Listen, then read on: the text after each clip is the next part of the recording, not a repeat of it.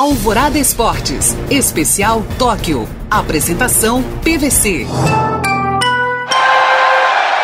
Com o 5º lugar de Rebeca Andrade no solo, e foi surpreendente, né? Porque o aparelho dela é o solo, então poderia ter vindo o ouro no solo em vez de ter vindo no salto.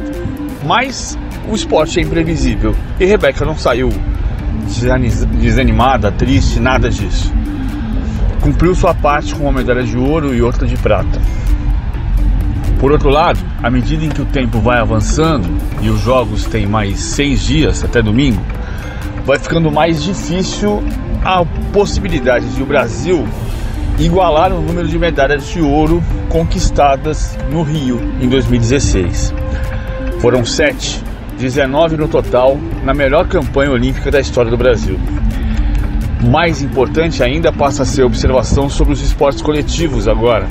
O vôlei masculino, o vôlei feminino, o futebol masculino, que joga contra o México nesta terça-feira, 5 da manhã, sem Matheus Cunha. É quase nula a possibilidade de Matheus Cunha entrar em campo contra a seleção mexicana, que tem tanta tradição e já nos tirou uma medalha de ouro em Londres 2012.